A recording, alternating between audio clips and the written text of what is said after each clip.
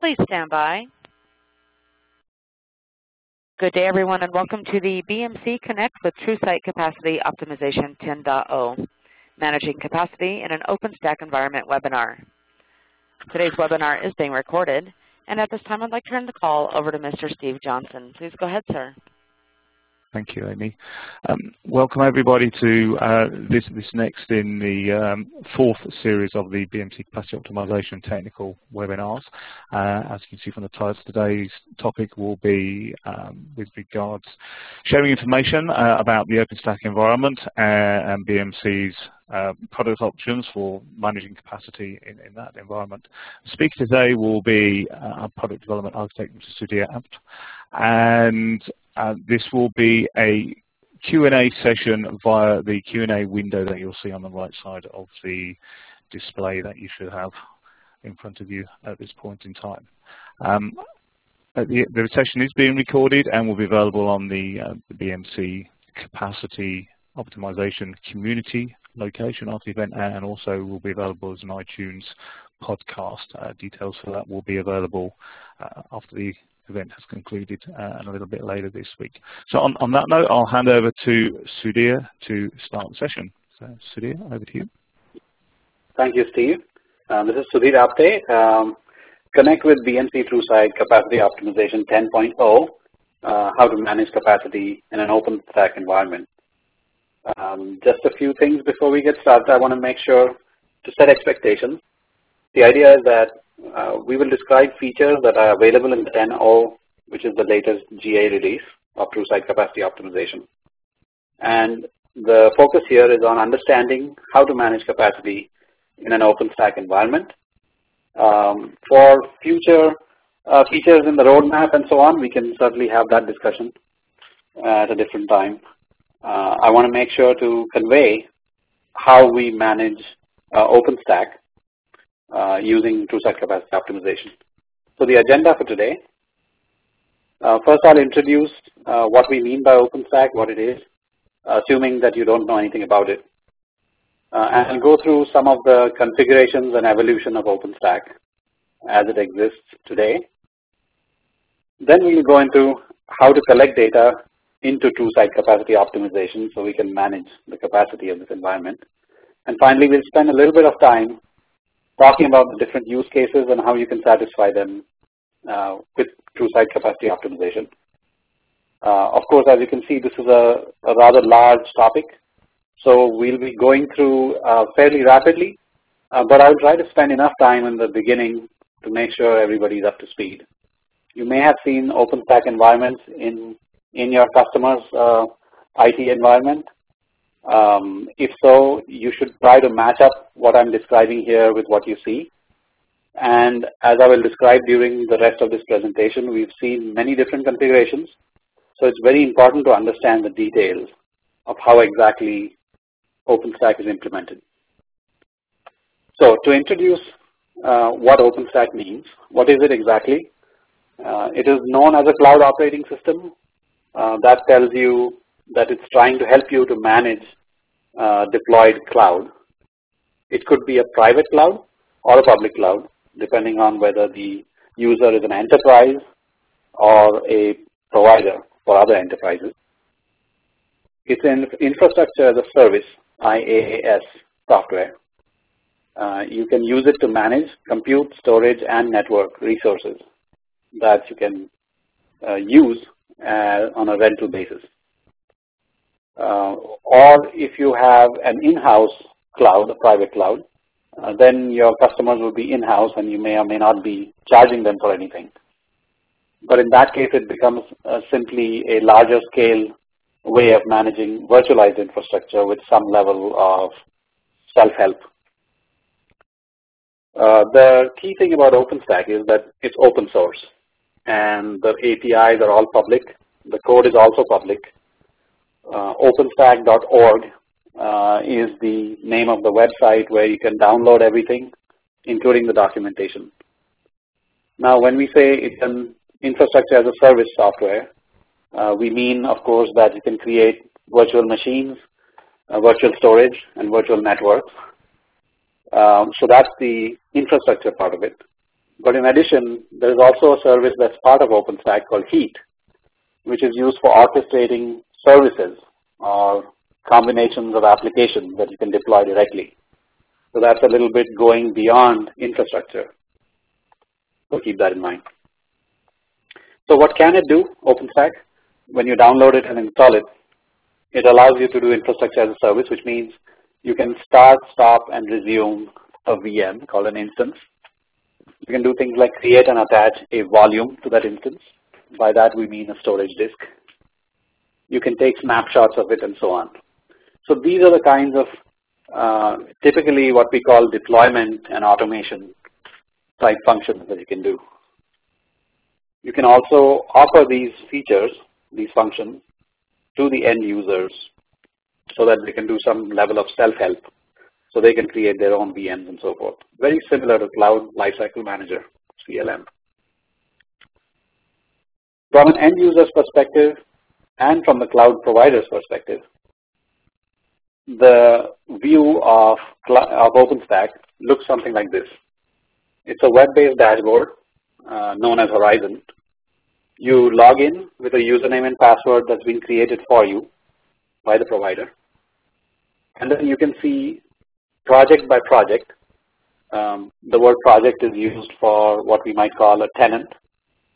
Depending on what you can see, how many projects you can see. For each project you can see the compute instances, volumes, the images that stand for the operating system image typically, and all the access and security features.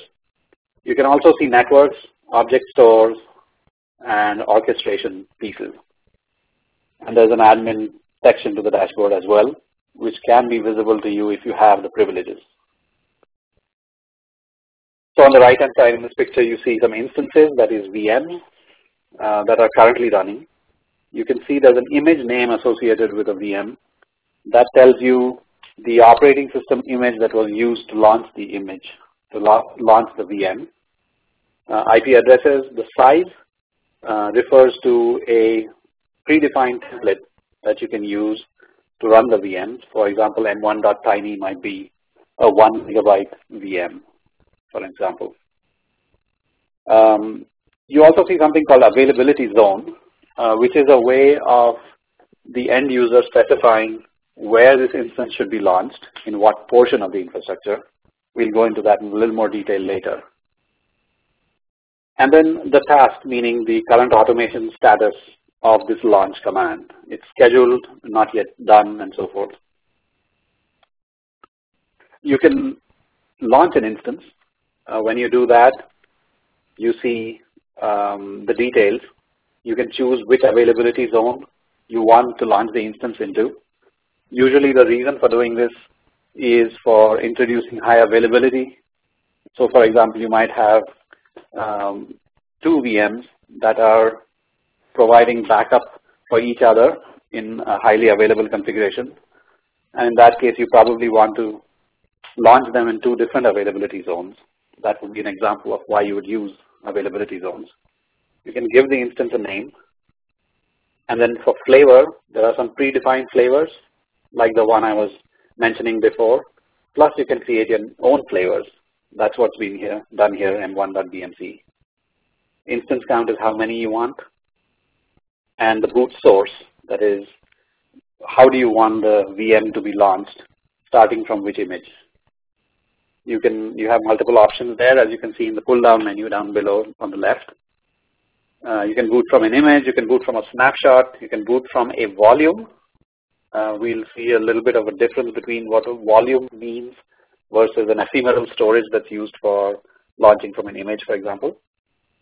You can also boot from an image, which automatically creates a new volume, and boot from a volume snapshot. So these are all options for how you manage the storage for an instance. On the right hand side, you see additional tabs. So you can specify how to create the disk partition and so on. And the bottom right, you can select what kinds of virtual networks you want this instance to be running on. So it's all the things you might expect. There is also some summary data on a per hypervisor, that is per host level. So how many vCPUs you've used, how much memory you've used, how much disk you've used. For a list of all the hypervisors and compute hosts, this distinction is a little bit historical. Hypervisor refers to the actual hypervisor like KVM or Xen that is used to run the VMs, whereas compute host is used for the hardware that's supporting it. Generally speaking, these are one-to-one. For this presentation, it doesn't matter. But in this UI, you can see all of these. Presumably, it's the cloud provider who's interested in this view. So they are the ones who need to know the host names and what type of hypervisor it is, and how many CPUs it has, how many cores versus how many vCPUs are actually running, how much storage it has available versus used, and so on. Then there is the concept of host aggregates, where a provider can group together multiple hosts into larger groupings called host aggregates.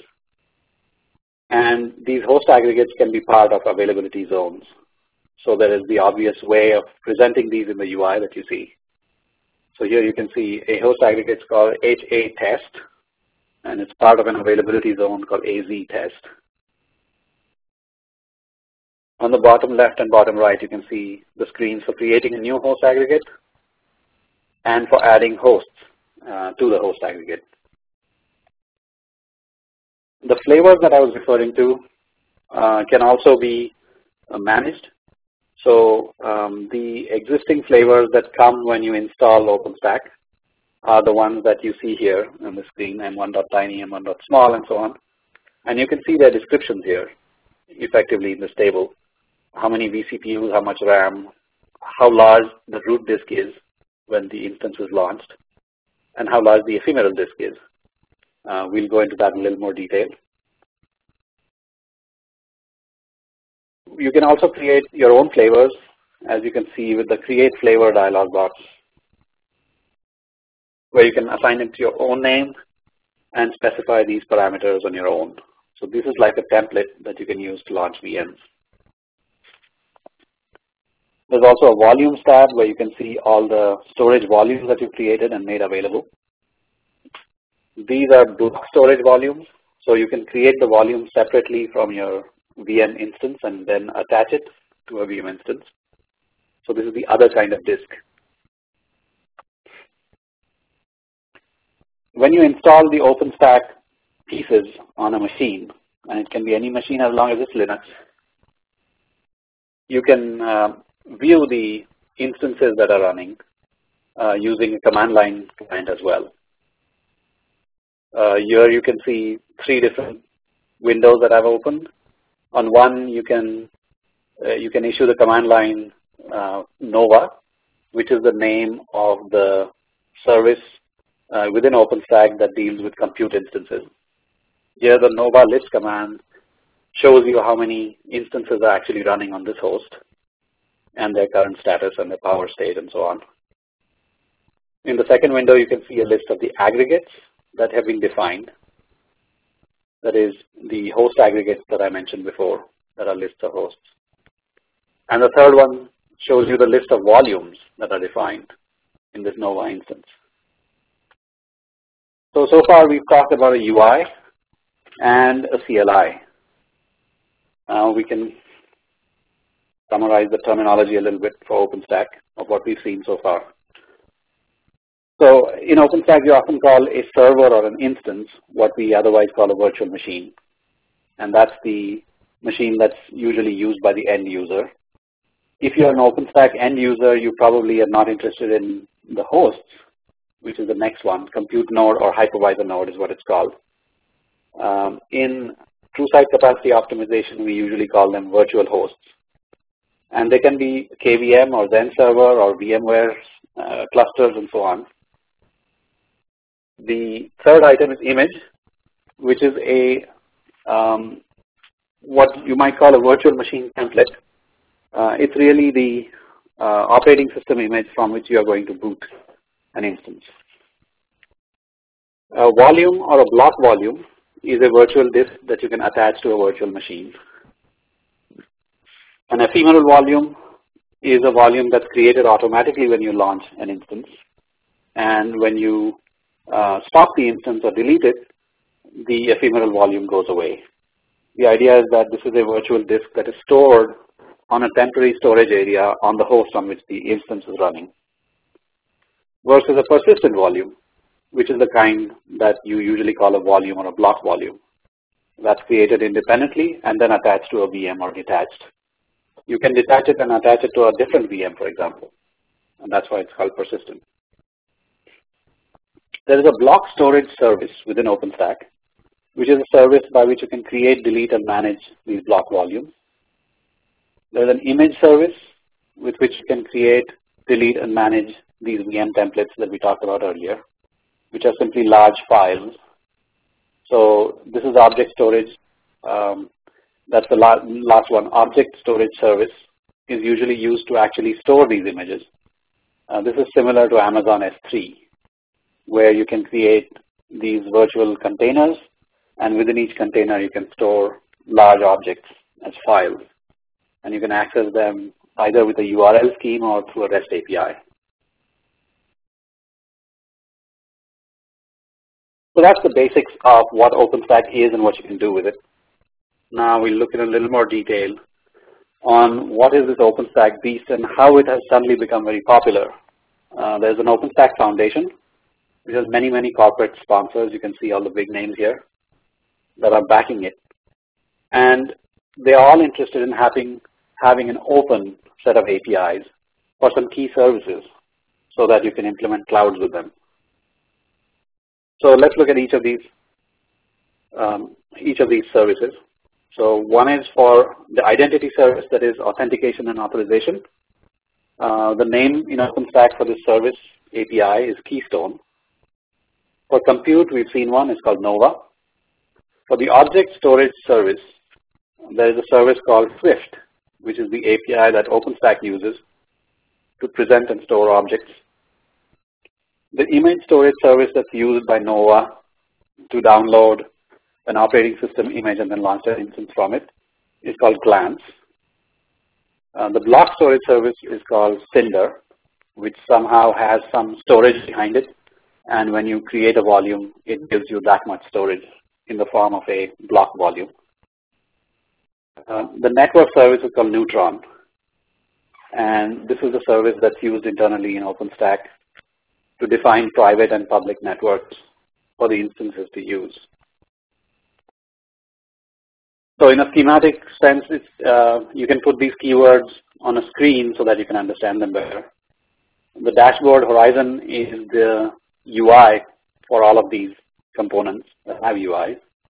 At the bottom, there's the identity service or Keystone, which provides the underlying authorization and authentication. These are all APIs that are internally used in OpenStack. And then from left to right, there are Neutron and Cinder, which are providing network services. You can create and delete networks. You can create and delete block storage volumes. Compute, which is in many ways the core, which is Nova. This provides an API so that you can create new instances, you can add new host nodes, and you can attach networks and block storages to instances. The image service is used from Nova in order to store the images for operating systems. And image in turn uses the object storage API Swift, with which you can store objects, large objects, in an Amazon S3-like method. The object storage, of course, is also directly usable by the compute, so by the individual instances. So you could write applications that you run in instances, and they don't just need block storage, but they could also use these object storage to save their data. So here's an example of how an OpenStack environment could be deployed. This is an example of a very small environment, which is presumably used for testing. So there are 3 or 4 machines you can see here.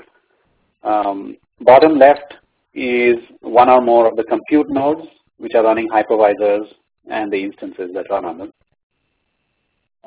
Then next to it is the block storage node, where there is some machine that is offering block storage over the network. And it's probably running Cinder volume service.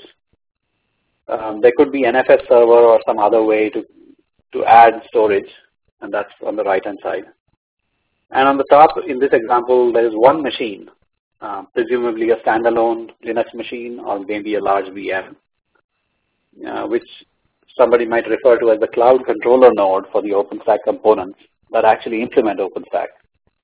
It involves lots of services like database, message queue, API services for various of these services that I mentioned before, scheduler that can take these tasks when you ask to launch a VM and schedule it as a task to be done in the future.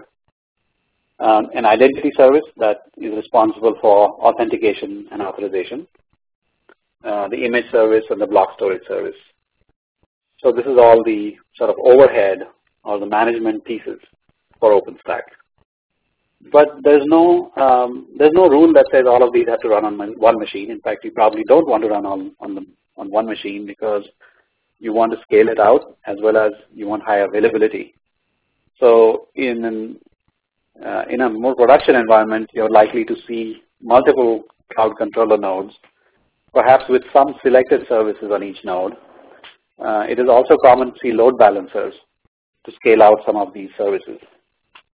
It is also common to see some of the controller services running on the compute nodes for additional scalability.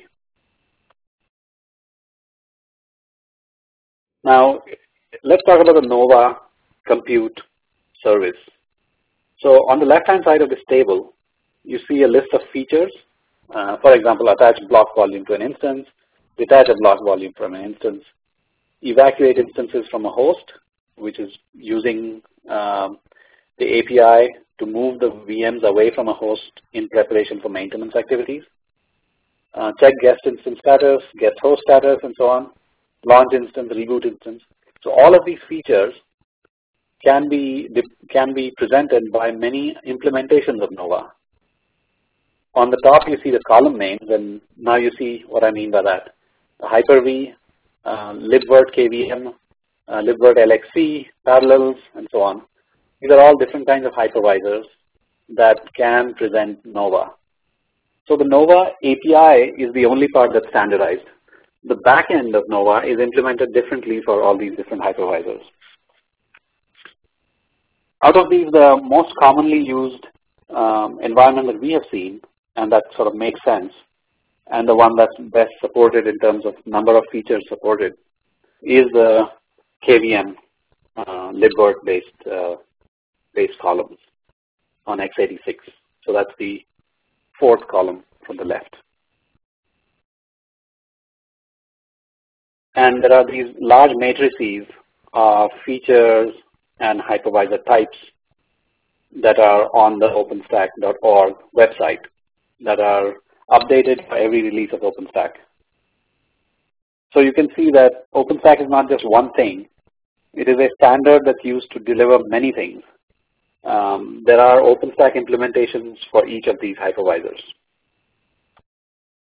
Now moving on to Cinder, which is the volume service where you can create storage volumes. There are many, many drivers for Cinder as well, which you can see on down the bottom left side. So these are all storage array vendors. And these array vendors have written drivers in Cinder for their own implementations. And then you can see the operations that they support along the top as the column names: create volume, delete volume, attach volume, and so forth. Within this matrix, you see the release names of OpenStack where that feature was first supported for that vendor. So again, even if you look at the storage, just as we did for compute, OpenStack is not just one thing. It is a standardized Cinder API that's backed by many, many storage vendors. So you pick and choose which driver you need depending on which of these vendors you're using for storage. And you don't have to use a vendor either. There are also built-in ways of storing data, and you can expose those as well as Cinder implementations. So the purpose of these slides is to give you an overview of what's out there. I direct your attention to what you see on the third row, RBD Ceph. Ceph is an open source data storage cluster that is also becoming more and more popular in shops for production implementations. Before we leave, I would like to make sure that we understand the difference between ephemeral disks and block volumes as these terms are used in OpenStack. So on the left-hand side, you have a KVM host, which is one of the hypervisors supported by Nova. And on the KVM host, you can see below it all these different directories visible on the host, which are based on partitions on devices attached directly to the host. And you can see that there is a directory called /cinder/volumes, and when you normally deploy OpenStack, you get the ability to create ephemeral disks and store them directly on the local device like that, under that directory. And these are the ephemeral disks on the left, which are created automatically when you launch a volume. I'm sorry, when you launch an instance. So when you launch an instance, depending on its flavor and its size, an appropriate size disk is created as an ephemeral disk on the host, and that is used to run the VM. And then separately on the right-hand side, you see a different host called Cinder Storage Host here, which is running the Cinder Storage service. And it is providing some storage which is available in some way. Either it is a vendor that is supporting Cinder by writing their own driver for their own implementation so that it can go to an EMC array or NetApp filer or something like that. Or it could be a Cinder storage host that's running a version of Cinder with a driver that works on locally attached disks on a Linux machine. And in any case, they look the same to the compute host. The compute host, that is Nova, creates these storage pool types and uses those to gather together all the Cinder storage volumes that you have. So you can create a volume called a block volume and separately attach it to the guest. And at that point, the guest can view the newly created volume and it can use it for storing data. You can detach it afterwards and perhaps reattach it to a different instance or to the same instance after it has been moved to a different host. There are some notes I've written in blue in the center that gives you some idea of the complexity. In OpenStack releases up to the Kilo release, which is the currently being created release, the KVM host sees an iSCSI disk, that is the host itself sees a disk, which is then presented to the guest.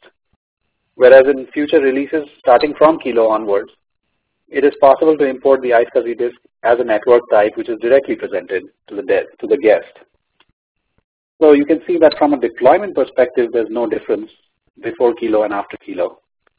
But from a capacity management perspective, it's a big difference because in order to see these volumes, you can no longer rely on seeing them on the KVM host. You have to have some other means of seeing these volumes.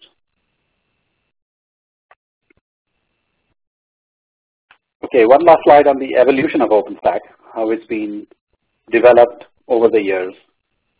On the top, I've listed some of the release names that have been used recently. Folsom, Grizzly, Havana, Icehouse, Juno, Kilo, and Liberty, which is the upcoming release, the one after Kilo. And on the left-hand side, you see there's different kinds of services, the identity service, Keystone, the compute service, Nova, and so on. And some key features that were released in certain years with certain release names. So the UUID tokens, PKI tokens. The reason for this slide is to give you an idea of how rapidly this OpenStack software is evolving. So hypervisors have been added. Power VM was removed in 2014. The idea of attaching quotas at the project or tenant level and then to spread those quotas down to the user level That's another feature that was added lately. Different types of storage attachments are possible. The scheduler that decides where to place a new instance has been improved several times. The Glance backends have been added. So Sheepdog is an open source storage cluster. And a Sheepdog, let's say a backend for Cinder, can also be used as a Glance backend. That's that feature there. GridFS, VMware data stores, they're all possible to use as Glance backends. Glance, if you remember, is the image service. There are various networking improvements, including plugins that directly communicate with vendor switches, including Brocade and Cisco. Routers, load balancers that are aware of these networking. And then for Cinder, there are different kinds of backend drivers that have been introduced. So, to summarize, in OpenStack there are multiple components that are built and released by distributed teams as different OSS projects, open source projects. The core pieces of these are GNU Linux, libvirt, KVM, which is one of the most popular hypervisors. And then all these services that are part of OpenStack, Nova, Cinder, Swift, Glance, Keystone, and so on. All these come with plugins and drivers that are contributed by a large set of vendors. And you can pick and choose these and create a bundled distribution of OpenStack.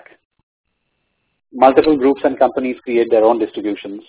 They're all based on the same core OpenStack code that's available on openstack.org.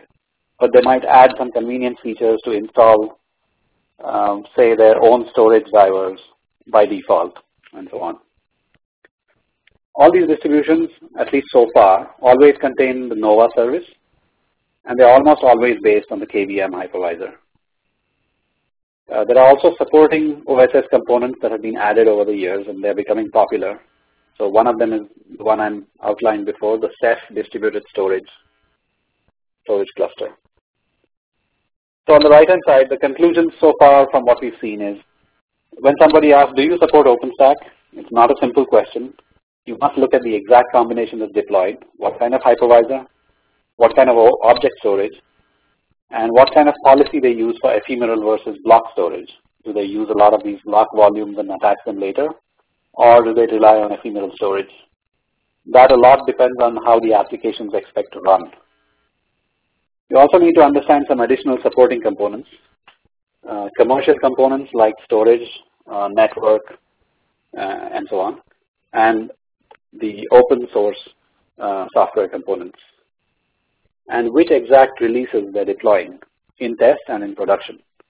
Because there are certain kinds of deployments that are easy to use, easy to deploy, and that make sense for test or development environments. But they are not suitable for production environments, because in production, at the very least, you need HA. So the ask for people who are seeing this is, if you have customers who talk about OpenStack or who are inquiring about it, please try to qualify the answers to these questions and talk to us. We are always curious to know what customers are thinking and where they're going with their testing of OpenStack. So now we'll talk a little bit about how to collect data into TrueSite capacity optimization, concentrating on the 10O features. That's where we are in the agenda. So what are the data sources relevant to OpenStack? On the left-hand side, there are some boxes that represent various pieces of OpenStack. So at the top, there's an OpenStack admin UI, of course. And then there are a bunch of components that we generally deploy on OpenStack controllers, but which could also be deployed on the compute nodes. There's a Nova database where Nova keeps track of all the instances and hosts and where they're running and so forth. There's a scheduler component that decides where to run an instance. There's a Nova API that allows an external system to talk to Nova and to extract data from it. So clearly that's the first place you go to get some kind of information.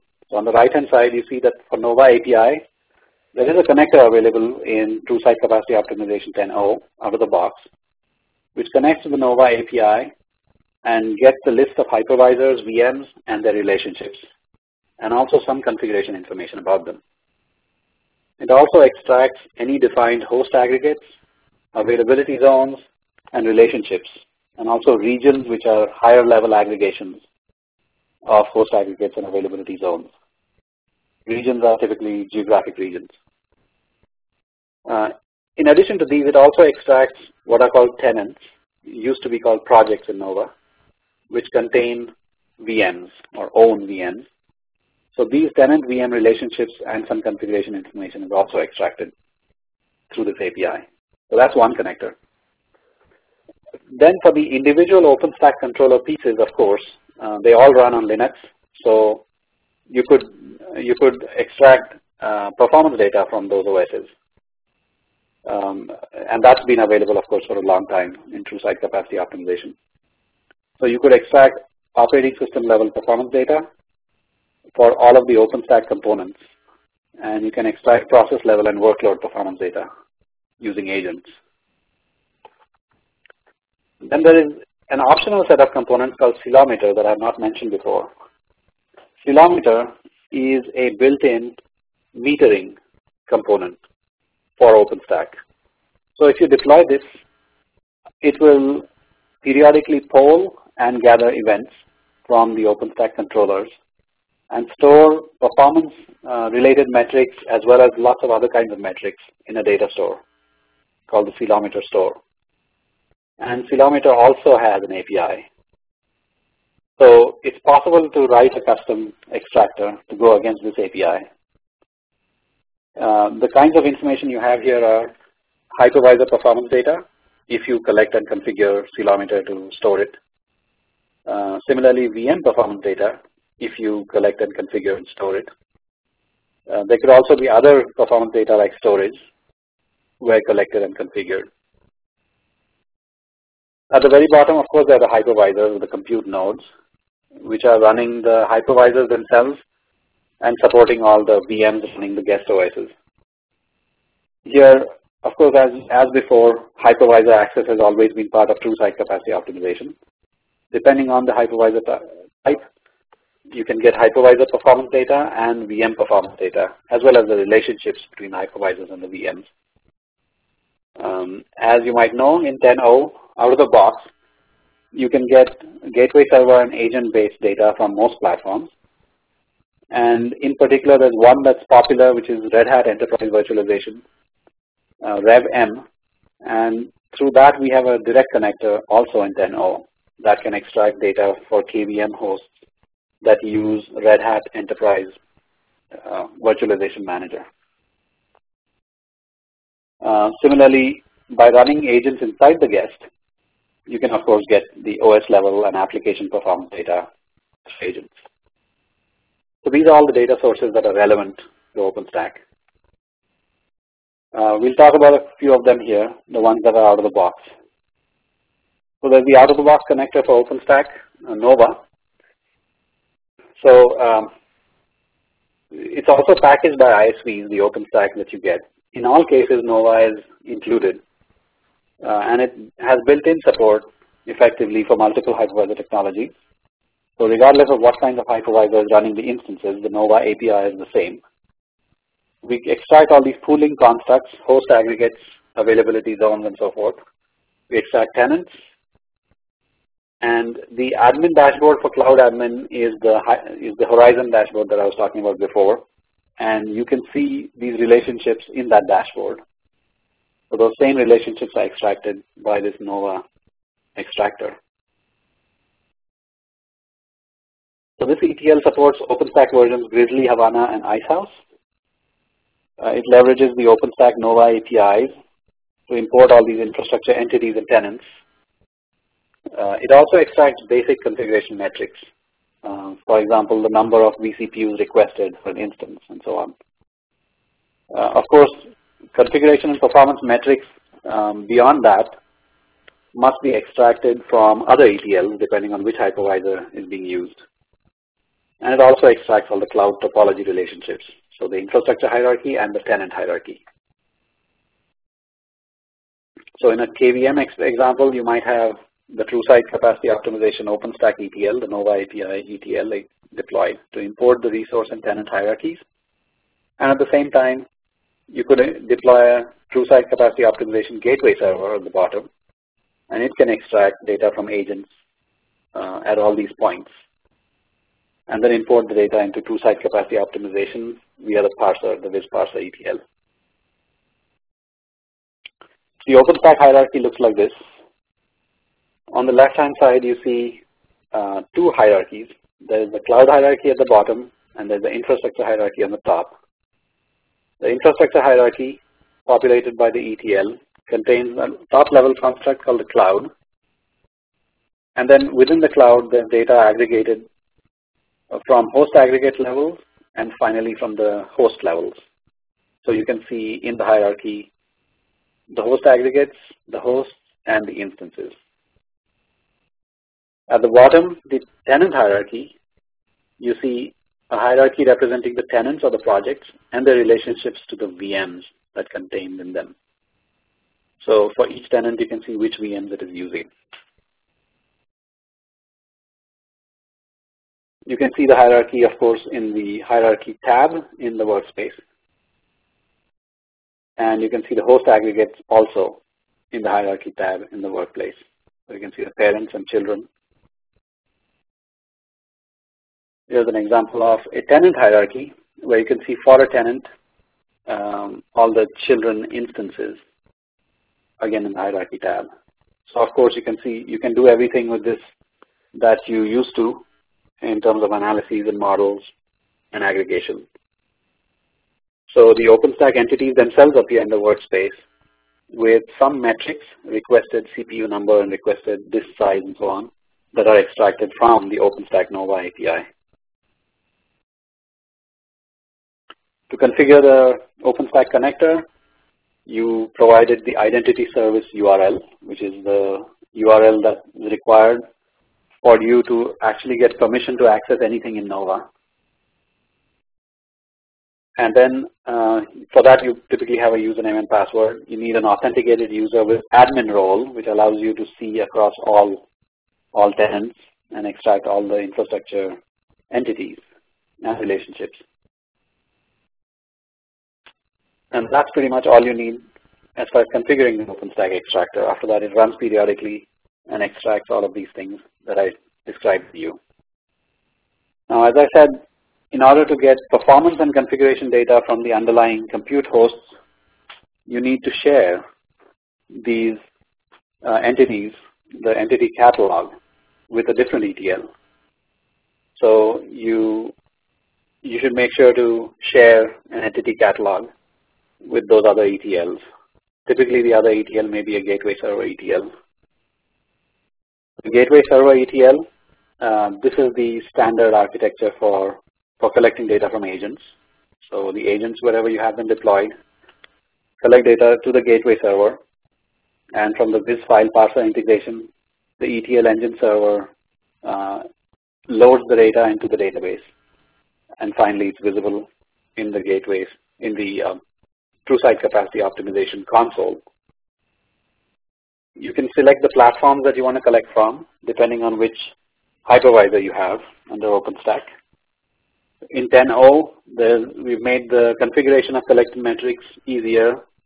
Virtual nodes are now an option right there, instead of you having to create a separate ETL as you had to before.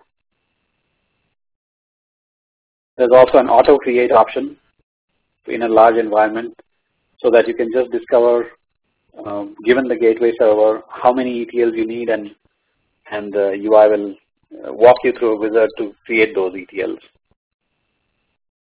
So that way, all of the best practices for how many ETLs you need, how many domains you need, how many systems you need per domain, all those are already incorporated into the wizard. That makes it easier to set up a first-time collection. Once you have these gateway servers, you can view them, and you can view the connectors that are collecting data for them.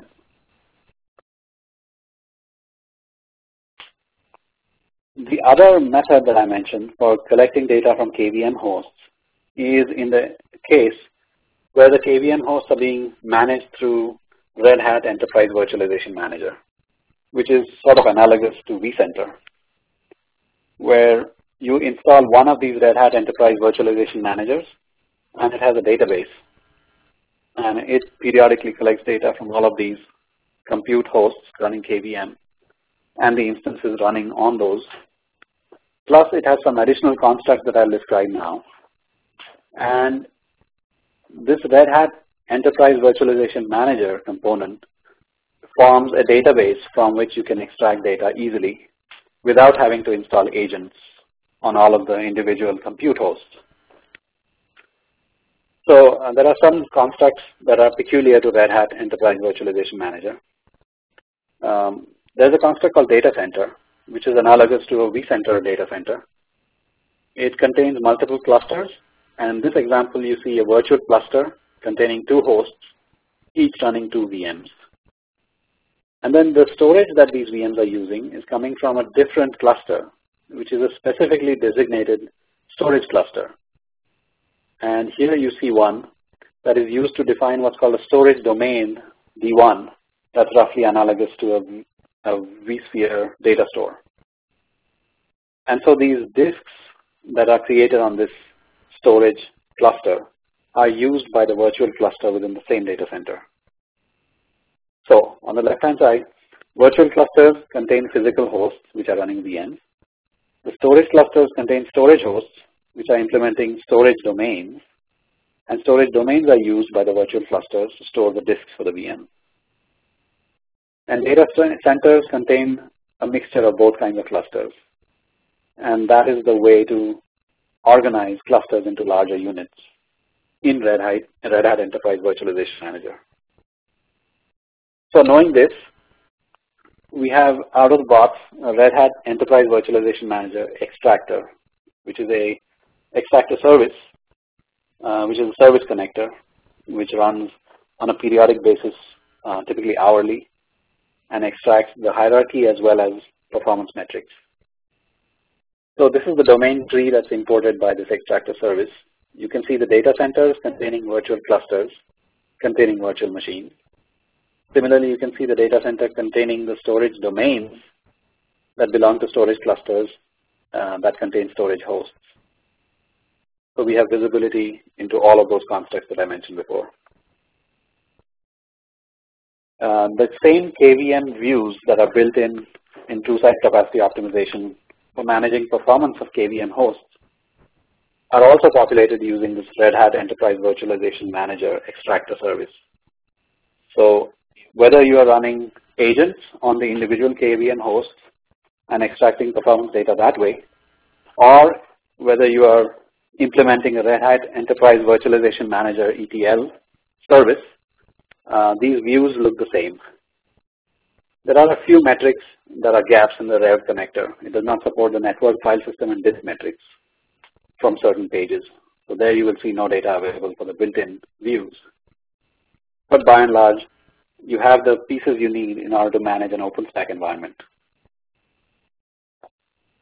There are some detailed comparisons for which metrics and where are the gaps between these two data sources, the BPA Viz file extractor and the Rev extractor.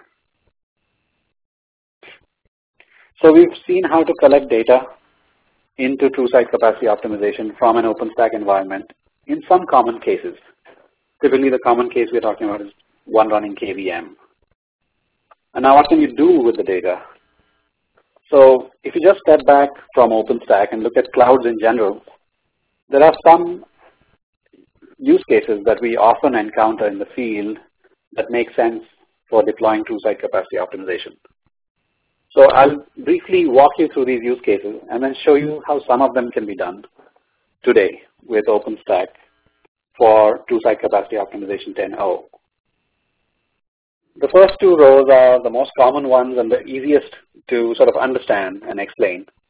That is the capacity visibility, which has views and reports showing aggregated CPU, memory, disk, network, used and spare capacity. So used and spare for all of these features. And typically for TrueSight capacity optimization, you achieve these using built-in out-of-the-box views or by analyses in the workspace. So that is the basic capacity visibility. And capacity analysis is going beyond that to do manual analysis usually for early warning of capacity risks and for automated detection of opportunities for savings or for risks. So for manual analysis, you use the workspace, and for automated analysis, you use the capacity pool views and all the related views. Plus, you have the automatically created recommendations and alerts in general. So depending on the platform, various of these features are available in TrueSight capacity optimization out of the box, or you can create custom views where they make sense. The cloud metering is another use case that customers are often interested in, which is to show back the usage reporting on a tenant by tenant basis. And for that, we have the chargeback module in TrueSight capacity optimization. As you know, any metric that's extracted into TrueSight capacity optimization can be used as the basis for creating usage and for deploying cost models on top of it.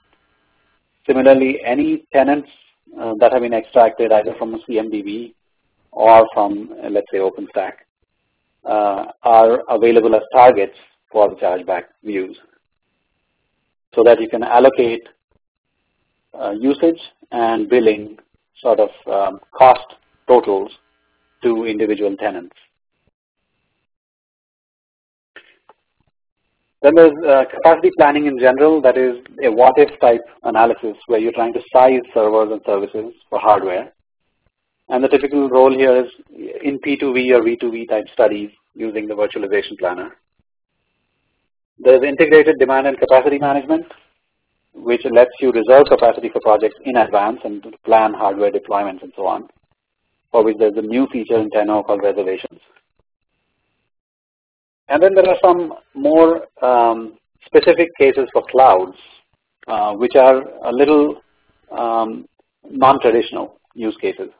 So placement during cloud provisioning. So that's in the middle of an automated provisioning where some scheduler component in a cloud management system is trying to place VMs on a host or trying to place disks on a set of data stores. TrueSight capacity optimization could provide a service to give placement advice based on actual usage. And we have an example of that, which is Kappa, Capacity Aware Placement Advice, which is a service that was written specifically to integrate with Cloud Lifecycle Management, CLM, in the case of VMware clouds. So that's another use case that's of interest. And then finally, rebalancing or defrag use case, where you want to do a batch mode optimization of a large environment. So you want to analyze the environment and see where you're unbalanced and figure out where you should move workloads from one part of the cloud to another part, which is a highly manual activity. But it can be helped by TrueSight by recommending which clusters are the ones that need the most workloads to be moved away versus which are the clusters that have the most spare capacity for hosting new workloads. You can do a V2V study in Virtualization Planner, which will let you find the destination cluster as well. So this was a step back to look at the overall view of what you could possibly do for any cloud. Now let's try to apply a few of these things for OpenStack. So the thing to understand about OpenStack deployments is there are these different types of OpenStack nodes, some of which we've already seen.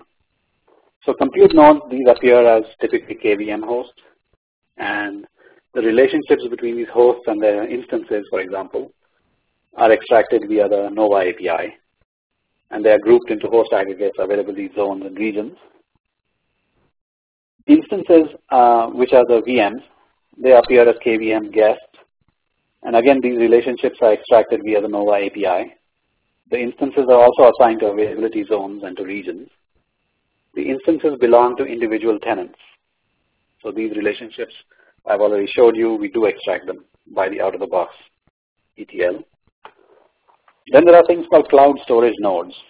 And these could appear either as KVM guests that have been that have the Cinder API and the storage service deployed, or they could be standalone Linux machines. And again, they could have the same services deployed. All you need is some distribution of Linux with a recent enough support for the OpenStack components. And then there are general cloud controller nodes that run all the other pieces of OpenStack that I mentioned a few slides ago. They are also required either to be KVM guests or standalone Linux machines. And we can say that these are using resources, CPU, memory, and disk, which you can refer to as control resources, whereas the other three types you could classify as payload resources, resources that are actually used by the tenants. So for payload resources, capacity visibility is fairly straightforward, because for compute and for storage, you can get CPU, memory, and ephemeral disk storage space on the compute nodes. You can get the size, the total size used and available, and you can see them aggregated by host aggregates, which are groups of hosts, availability zones, which are user visible large groups of hosts, and regions, which are administrator defined geographic partitions. And all of this can be done easily. Similarly, for storage or Cinder, you can see storage volumes, the size used and available. Here, it depends on the storage host types, that is Cinder backend, because unlike with Nova, there is no API to extract these independent of the driver. So you need to know something about the storage deployment for this. For example, they could have Red Hat Enterprise Virtualization storage nodes, the storage nodes that I mentioned earlier, which run a file system called Gluster, which is a distributed file system. And that is used to provide the storage domain that I mentioned. So that would be one way of getting data, by extracting data about those Gluster nodes using probably a custom ETL.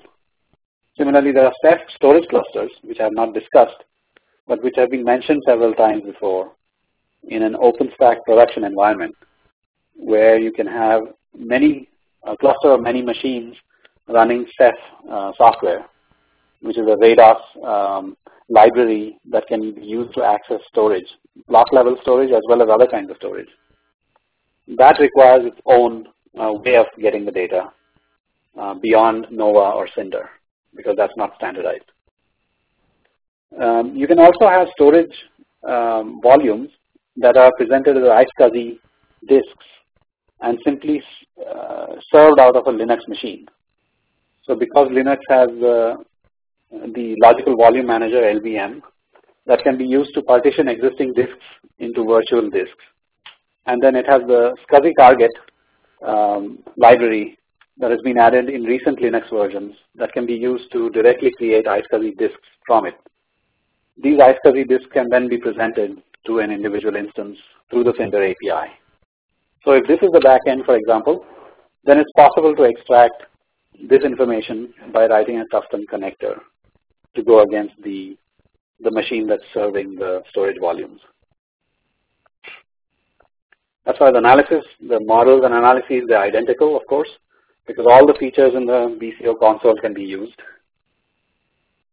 To do timeline analysis, for example, this is CPU and memory utilization percentage over the last 2 months at the host aggregate level.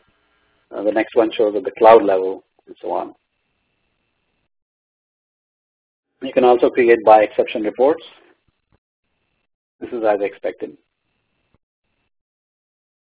For controller resources, the controller nodes, where controller is the generic name we use for any host that runs OpenStack services. As I mentioned before, there's great flexibility in how you deploy these on machines. So you cannot assume that all the control services are running on one machine. They can all be distributed. And some of them could also be run on compute nodes as well. But they all have to be, as far as machine type is concerned, any Linux machine. It could be a VM or a standalone machine. So you would have to analyze a few typical modes for resource usage for these controller nodes. So for example, instance provisioning proceed as follows, from left to right. In the Nova API, somebody asks to create an instance. So typically the Horizon dashboard where the user said, I want to create an instance. So the Nova API, I've skipped some steps here, but eventually it lands up as a request on the scheduler, which is one of the components on the controller nodes. The scheduler gets around, it creates a queued request, and at the time that the request comes by, it provisions a new instance on a compute server. So it selects a compute server, a compute node, and provisions it. And it also, meanwhile, updates the Nova database. And the compute node, when it's done creating the instance, it will also update the same database again so that the status is updated. Meanwhile, what the compute node does is it goes to the Glance service to get the image from which the instance is to be launched. And the Glance service has probably stored the image bits on a backend Swift service, which is an object store. So there's a get object call that comes back, and the entire image is transferred. It could be many megabytes large, and that many megabyte image is then transferred from the Glance service to the compute server, where it is now used to launch a new instance. And so after all that is over, then the Nova database is updated. So as you can see, many of these services are hit multiple times in the course of some of these operations. So as far as the capacity of the nodes is concerned, it is limited by different resources possibly in different modes. If you go to the OpenStack controller node and you run top on it, you can see control resources visible as process usage on the controller nodes. So you can see, let me see some of these process names. You can see MongoDB running. MongoDB is used in this particular instance by Ceilometer, which was, if you remember, one of the optional components that happens to be deployed on this mode. MongoDB is an open source database that's used to save the metrics that Ceilometer is collecting. QEMU KVM is the emulator that runs the VMs. MySQL database is used to store the Nova instances and hosts information. You see a Ceilometer itself, and then there are multiple instances of Nova API and so on. So you can see the processes running on here, and of course that means that you can use Investigate, you can deploy an agent on it, you can find the active intervals, you can look at the process statistics for the top 10 processes in Analyze. You can do a Unix process aggregation report, and more conveniently, you can do by user summary also, so that you can define workloads by user, because it so happens that OpenStack actually defines all its controller services by different usernames. So you create usernames for each of these. And so that's very convenient to group together all the process usage. And then you can import the workloads, of course, by selecting in the charting package how you want the workloads to be split. And then you can see resource usage by workload. So those are some of the common things you could do depending on what it is that you are most interested in. So to summarize, for capacity in OpenStack environments, all the standard TrueSight capacity optimization use cases for clouds are possible. In most cases, the data collection is out of the box. The most important piece of it, I think for OpenStack, would be the Nova out-of-the-box ETL. So all the payload resources can be managed using the out-of-the-box views, chargeback, reservations, etc. I mentioned a wrinkle there for storage. As I said, for storage, there's no built-in API. You have to go driver by driver to figure out what you need. The control resources also often require some manual interpretation because the controller nodes can be configured in many ways. But as I said, our process level and workload definition capabilities are useful here. So the conclusions on the right-hand side, again, the question, do you support OpenStack, can be answered only by understanding the deployment options selected by the customer. OpenStack itself is rapidly evolving. There are many projects that are part of OpenStack or that are directly related to OpenStack. And it's also important to understand from the customer some of the key drivers about what they're trying to do immediately with capacity management. So are they interested in payload capacity management? Then the Nova API would be very useful. The Nova API-based extractor could extract all the information they need, at least as far as compute goes for the payload capacity. For the storage capacity, you would have to know what the back end is. And maybe the customer is interested in controller capacity rather than payload capacity, because since OpenStack is rapidly evolving, many of them are experimenting with how to deploy these controller resources most responsibly. They're interested in making sure that these services are up all the time, which usually means some form of high availability deployments. But that also means a distributed deployment. And there are some choices in how you can deploy these components. So if they're experimenting with that a lot, then chances are they're interested in managing the capacity of the controllers.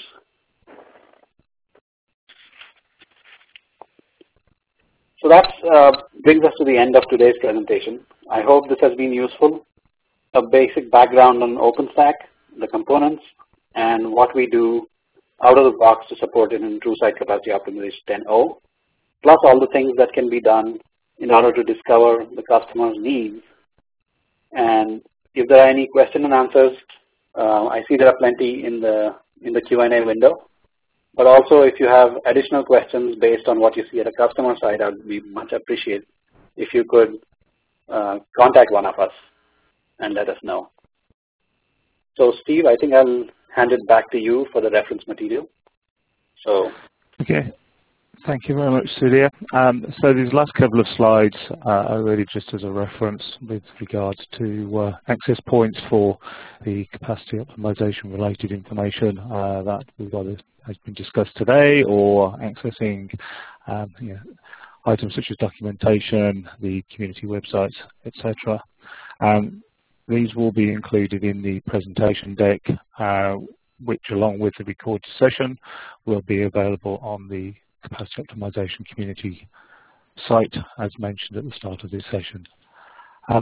So on that basis, I quickly just finish scrolling through these. If there's any more information required, then as Sudhir has said, please do either make an inquiry through the community access points, or you can log an issue with the BMC support organization, and we'll be able to respond via that channel also.